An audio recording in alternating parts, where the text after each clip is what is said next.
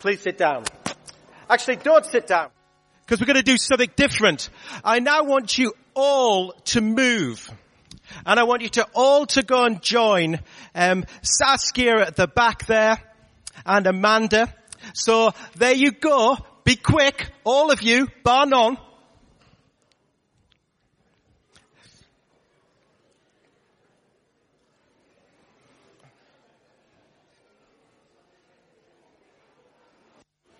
Squeeze together. Keep going right the way towards the west door. If you want to open the west door, do open the west door and stand outside. It's quite warm.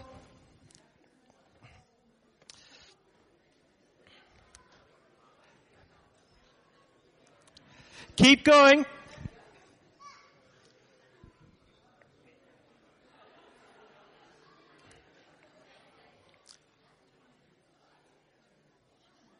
If you want to push to the sides, you can. Now before I begin, where's Martin? Martin, have we chosen our 12 people yet? Right, okay. Right, I will call upon 12 people who I will just choose from random at the appropriate time. Because what we're going to do is, normally we do a Bible reading. And we might just do a Bible reading in church and someone would just kind of stand up there. Or sometimes in this type of service we'd do a drama. And so this time what we're going to do is we're all going to be part of the reading. Because this is a story of Joshua. And so I'm going to tell you this story. Now before I tell you this story, you just need to be able to squeeze through so that Amanda and Saskia can squeeze through. Because they're the priests.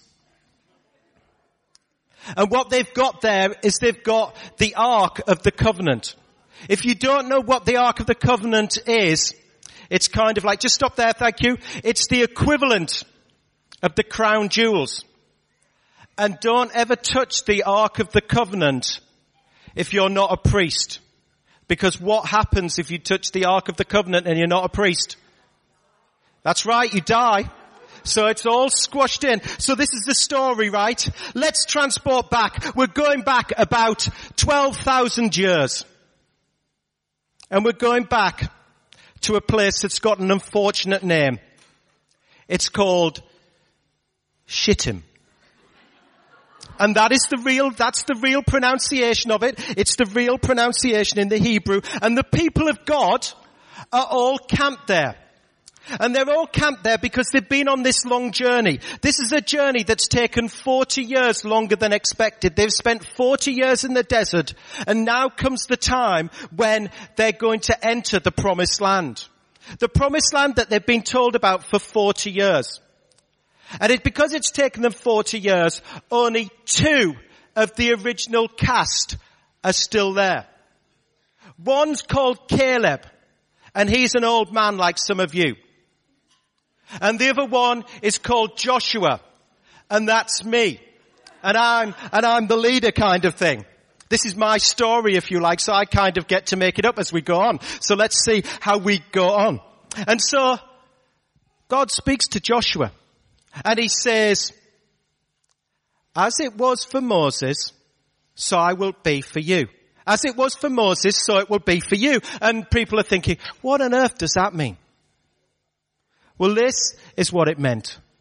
40 years before, when Moses was the leader of the group of the people of Israel, and they're rescued from slavery in Egypt, God parted the waters of the Red Sea. And they escaped from Pharaoh and the soldiers. And now, God is going to say to Joshua, this is what I'm now going to do for you. And so, what God says to Joshua is, this is the plan. The plan is the priests are to go first with the Ark of the Covenant. And so if you walk a couple of steps, thank you, stop there. No more than that, that's absolutely fine.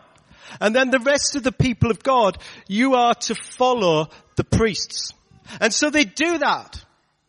And on the first night, they arrive by the river. And then the people realize that they've got a problem. How are we going to cross the river. How's that going to happen? Because if you don't know anything about the Jordan River, quick geography lesson here. Remember, this is my story, so I kind of get to say what happens. So I'm like, the Jordan River is right up high. That's where it starts. Right in the mountains of Israel. And it ends right outside in the graveyard, in the lowest point of earth. That quite literally is how the river runs. So it runs quite fast and it's got currents. And of course sometimes it's only got a depth of 4 foot to 6 foot.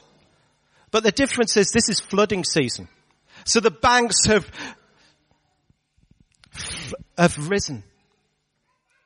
And so how are we going to cross? Because there's not just men who can swim, there's women. And there's children.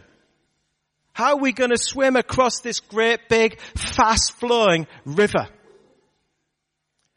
And God says to Joshua, I've got a plan. And so the plan was for the priests to go first. And he said, when the priests reach the water's edge, the waters will part. And then I want the priests to go so far along. So if you go so far along, stop. And the waters have parted. And then, as the priests stand in the middle of the river, the rest of the people are to follow right the way to the other side. So you've all got to go now from that side up to there, to Wendy. Don't touch the ark, remember. I love it how you go so slow, because if you think about it, there were hundreds of thousands of people who made this journey. So like any organized walk, it took longer than expected. Keep going. The ark's getting heavy, so you might need to hurry up.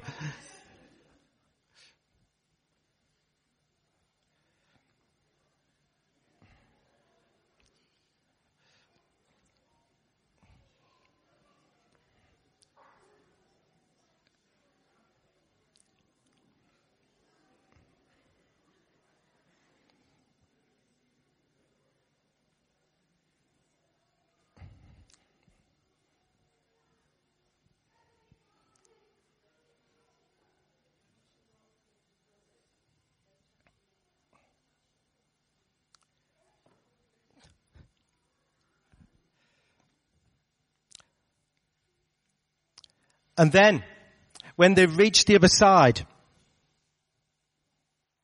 12 people were appointed. So who wants to be one of the 12? Put your hand up. Right. What you've got to now do is you have to go and pick up a stone. So go and pick up a stone from there while the priests are still in the middle. Right, that's 4. Some of these stones are heavy. Don't do what I did once and broke my finger picking one of them up. Right, pick up a stone and bring it back over there.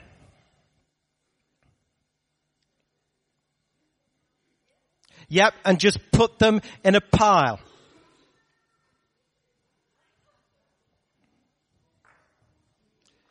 Keep going, we still need some more priests. Go on.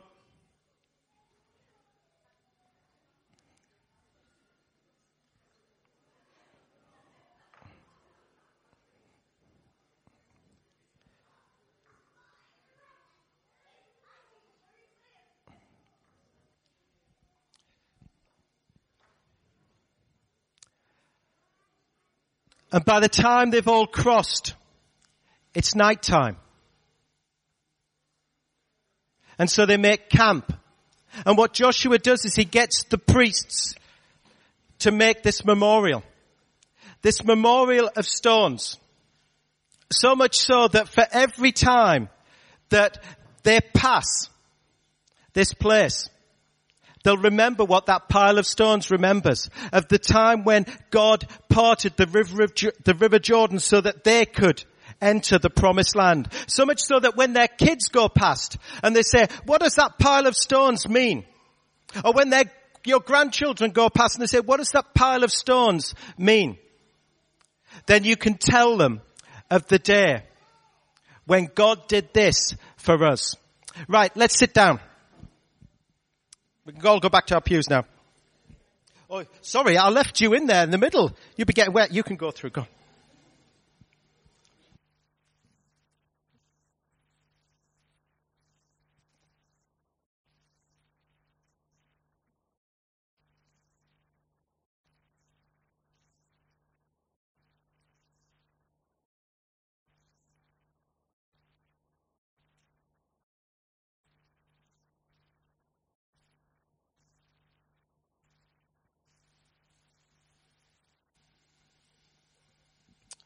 Let us pray.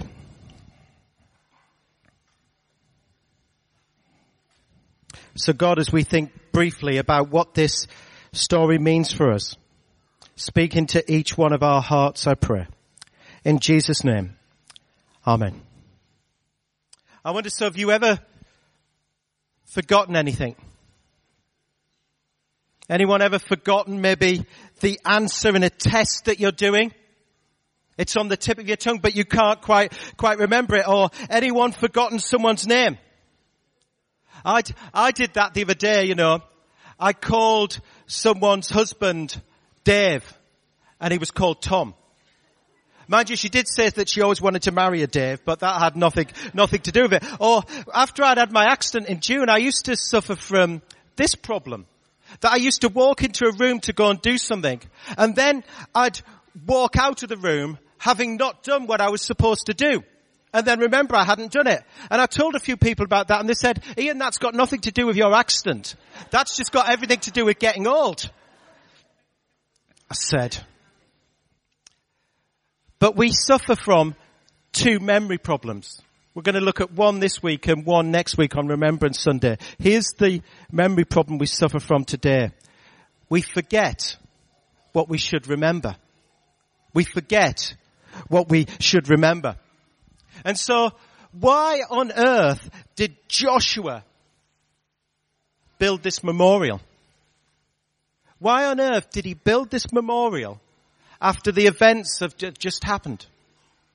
Was he scared that the people of God might forget God? Because that's exactly why he built the pile of stones as a memorial.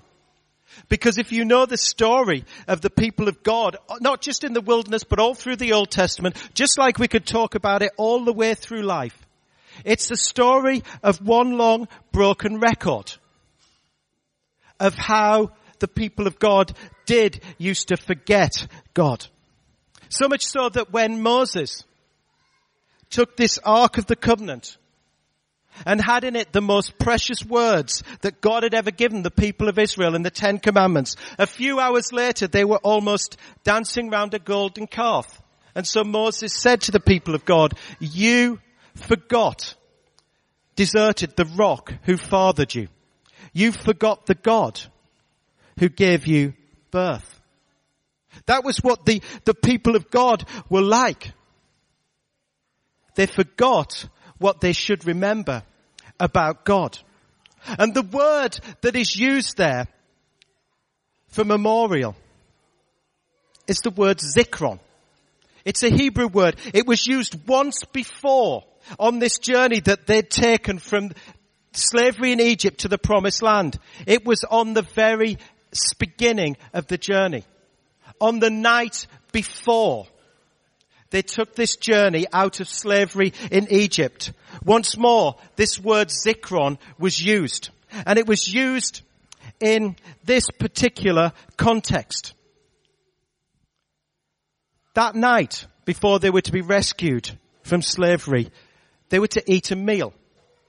The meal that they were to eat became a very famous meal in the whole of Israel's history. It became known as the Passover meal. Still today, it is the most famous festival, the biggest festival in Judaism. They celebrate it all the time. And what the people of God were to do when they celebrated the first Passover, where they were to remember it. They were to commemorate this meal so much that they would, every year at the same day, they would eat this meal. Kind of like Christmas comes round every year. They would eat this meal. And they'd remember the events of when God rescued them from slavery in Egypt. We forget what we should remember. And now roll forward thousands of years. Thousands of years to another meal. This particular meal was happening in an upper room. It was on the night that they'd celebrated the Passover. And then Jesus took some bread.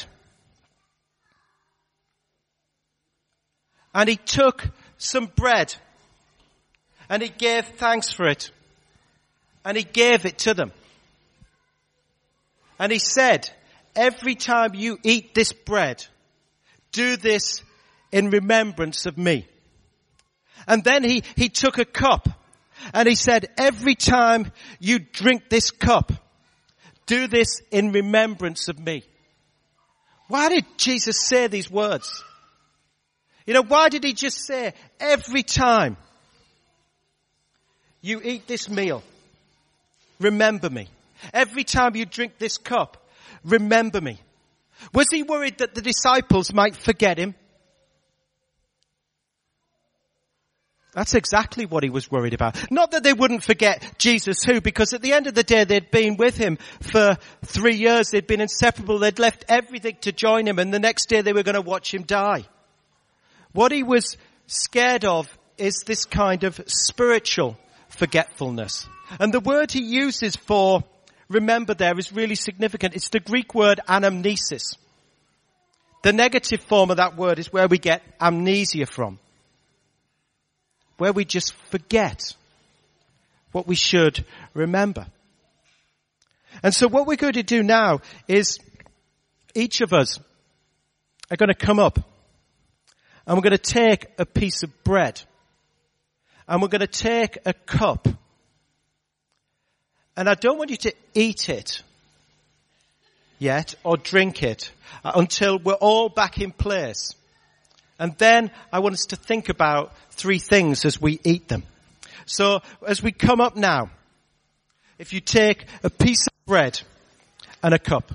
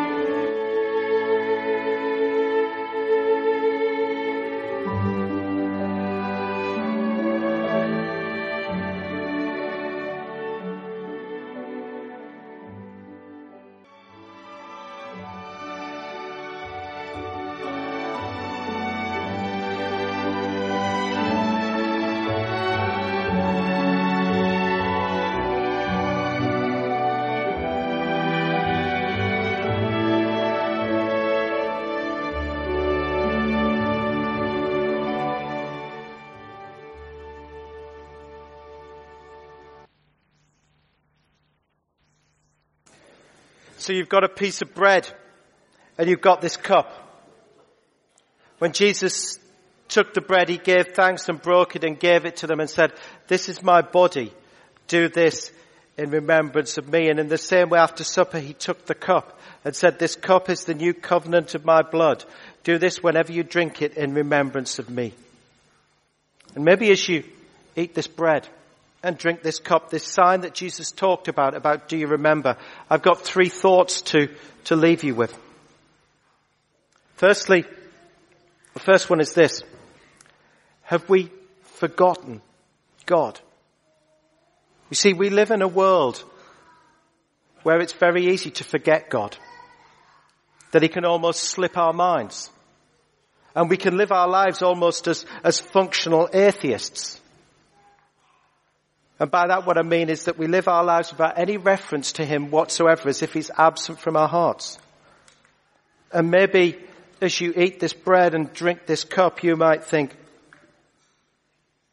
I need to remember what I've maybe forgotten. Or the second thought is this: where are you suffering from spiritual amnesia when it comes to God's good character, to his goodness, to his love, to his faithfulness towards you? Because we live in a world where the media would try to portray that God is not loving, that God is not kind, that God is not always there for us, as if he's cruel and capricious.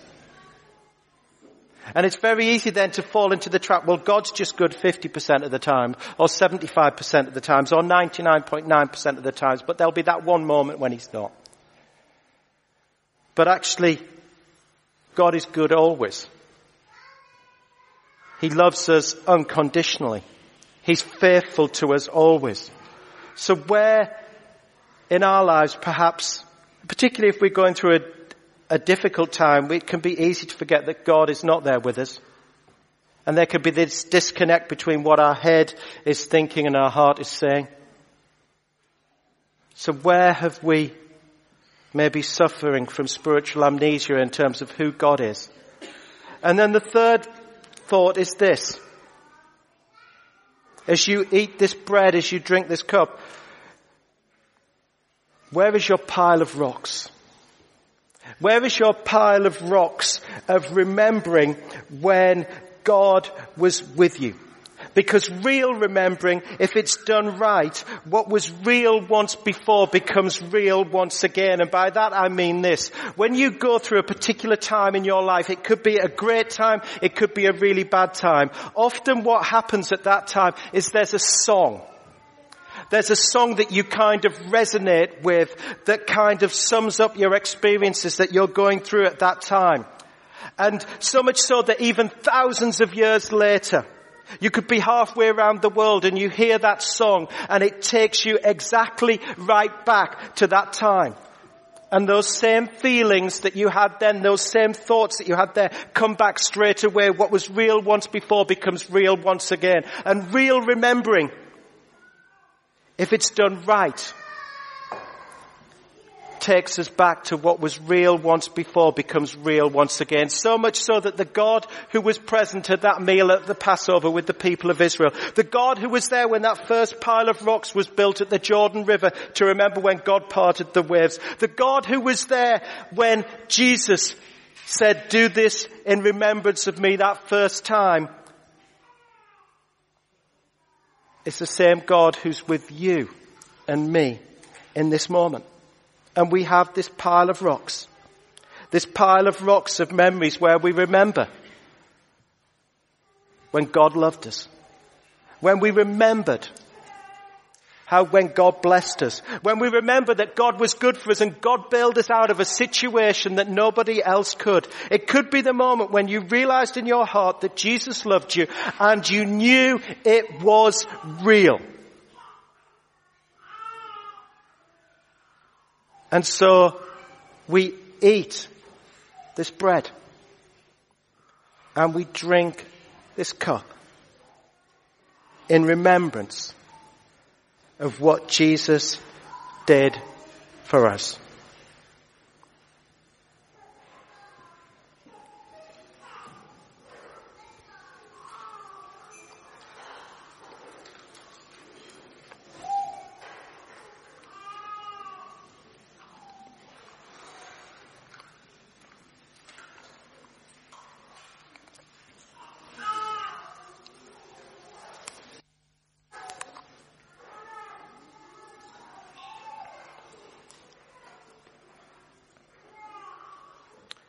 Let us pray.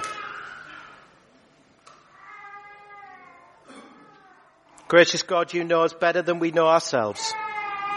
And so, as we have eaten this bread, as we have drinking this cup, that you told us that we should always celebrate to remember you. So we pause to think of those three areas. Where we might have forgotten what we need to remember about you, Lord. And we thank you for your goodness. We thank you for your faithfulness. We thank you for your love. And as we do our remembering now, We pray for two people. Lord, for whom our remembering would be significant for them and the journeys that they go through at this time. And so we pray for Sandy Wildman in the hospice this morning. And we pray for Ben's uncle David, who's fighting cancer in London. Lord, remember them as you remember us now here, we pray. In Jesus' name. Amen.